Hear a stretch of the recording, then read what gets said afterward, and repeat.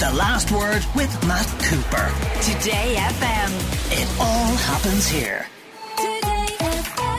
For Tech Tuesday with Andy O'Donoghue today, I've asked him to discuss home security, particularly installing your own CCTV and smart doorbells and all that sort of stuff. So Andy, just to start with the basics, wired or unwired?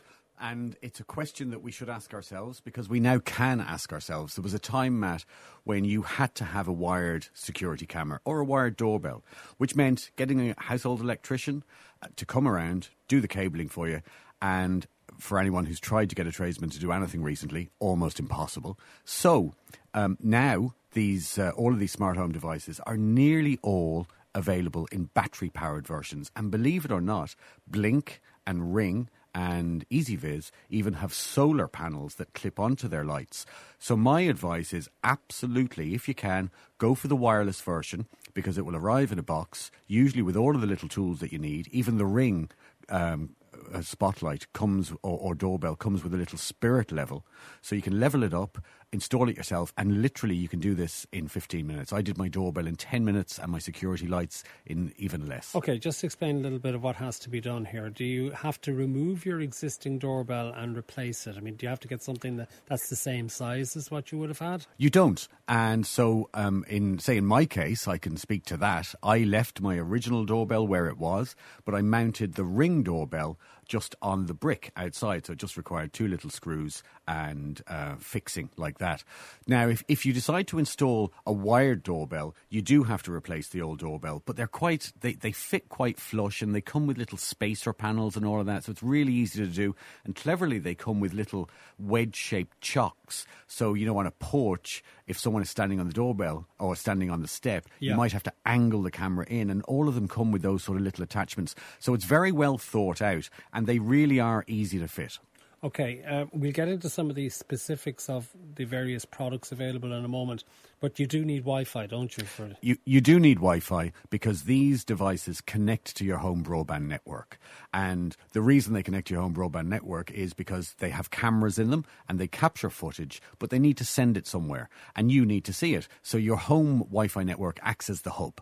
So you have an app on your phone for whatever make of camera or doorbell you're using, and that's where you can access the footage. But you can access the footage in real time. So if you're not home and you detect motion at home on a camera or on the doorbell, you're sitting in the office, you can look at your phone, and most of them will allow two-way communication. So you can speak to the person at the door and say, okay, I'm not home, just leave the package there, I'll be home early. So you do need Wi-Fi, and you should remember that when you're installing these, if you're installing an outdoor camera, maybe down the garden, or a doorbell which is at the front, they're probably going to be quite a way away from your living room, which is most likely where your home broadband router is. So you might see that your Wi-Fi signal falls. Don't panic. For about 50 or 60 euros, you can get an extender, or of course you can get a Google or a TP-Link mesh, and so you can extend your Wi-Fi further out. But a couple of things to remember, most of these devices only work on 2.4 gigahertz, which is the other frequency that our routers work on, and many people have switched to 5, so they have the older specification, so you need to remember that. And the other thing, of course, is the better your Wi-Fi signal is near the camera, the better quality signal you'll get. What about storing the footage that you get from the camera in the event of a break-in when you're not there and you want to give it to the Gardaí?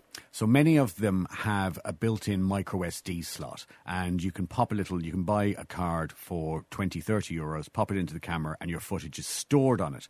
But most of them also allow you to use their cloud service, and so Ring and Blink and EasyViz, they all have those services. It's another subscription, but it means that you have this rolling footage of either 7 or 30 days, and if something does occur, or you want to look back on an incident, someone says a package was delivered and you can't find it, means your footage is stored in the cloud and is accessible. Because the listener here says, my doorbell captured my package been dumped in the bush this morning by a courier. That does happen indeed. Are there issues in relation to GDPR though? Not. And how far the camera can actually take footage from? What distance it's allowed to do? It's a great question, and there is a household exemption, and because private homes have this sort of exemption where you don't have to worry that much. Really, the rule is the cameras in your house and around the garden that monitor your daily life and people coming into to and from your house are fine. But if you had a camera that was pointing into a public area that captured faces or registration plates, well, then that might bring you into the GDPR realm. So just avoid it.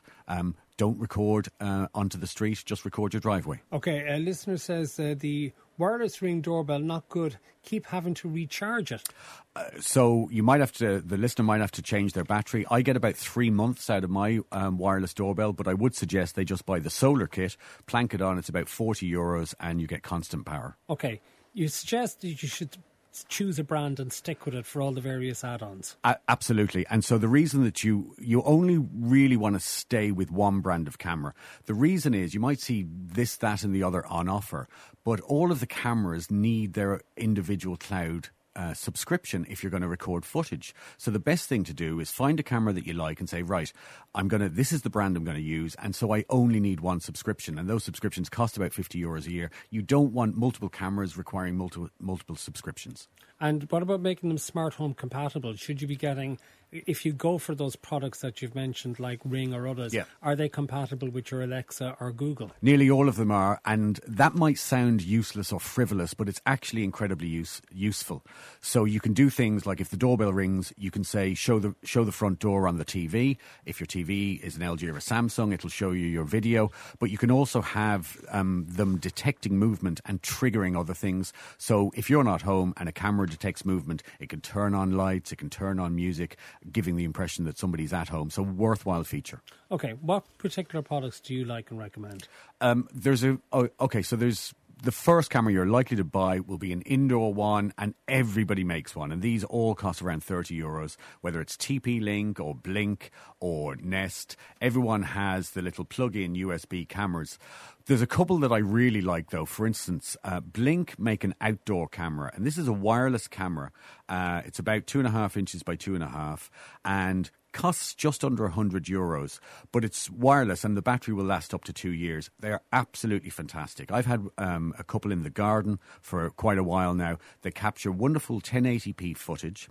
They react to movement. You can disable them if you're home, and of course your footage is stored online. And they're actually, I used one recently. I just turned it around and pointed it at a bird table. It's kind of fun recording stuff like that, not just people trying to scale your wall. What about the best doorbell? I think EasyViz make a really nice wired and wireless doorbells for €129, which is good value. Ring, who we just mentioned, have a new doorbell coming out for less than 50. Blink do, but Ring have 7 different doorbells, from a wired one for €60 or less, up to a €400 doorbell that fits flush with brick and has wonderful features in it. So I would recommend them. How many things, just to finish, Andy, how many things do you actually need in your house, do you reckon? How many cameras? Yeah. Well, a front doorbell, incredibly useful. You need a security light and camera at the back. And if you have side access, just one there. Then if you want to put things inside, like pan and tilt cameras from EasyViz, things like that, you can add indoor cameras. For me, it's all about the outdoor cameras, and that's what you should be keeping an eye on. A listener wants to know, and I know I've gone way over time, but there's a lot of interest in this. How do you protect against hacking of the camera? Most of them provide you with a separate encryption password for the footage, and if you lose it, your footage is gone. But they all have AES encryption generally, and so your footage is safe. And they also have privacy modes, so don't worry about them taking photos while you're asleep or while you're home even. You can turn that off. Andy O'Donoghue, thank you for joining us for Tech Tuesday. The Last Word with Matt Cooper. Today FM. It all happens here.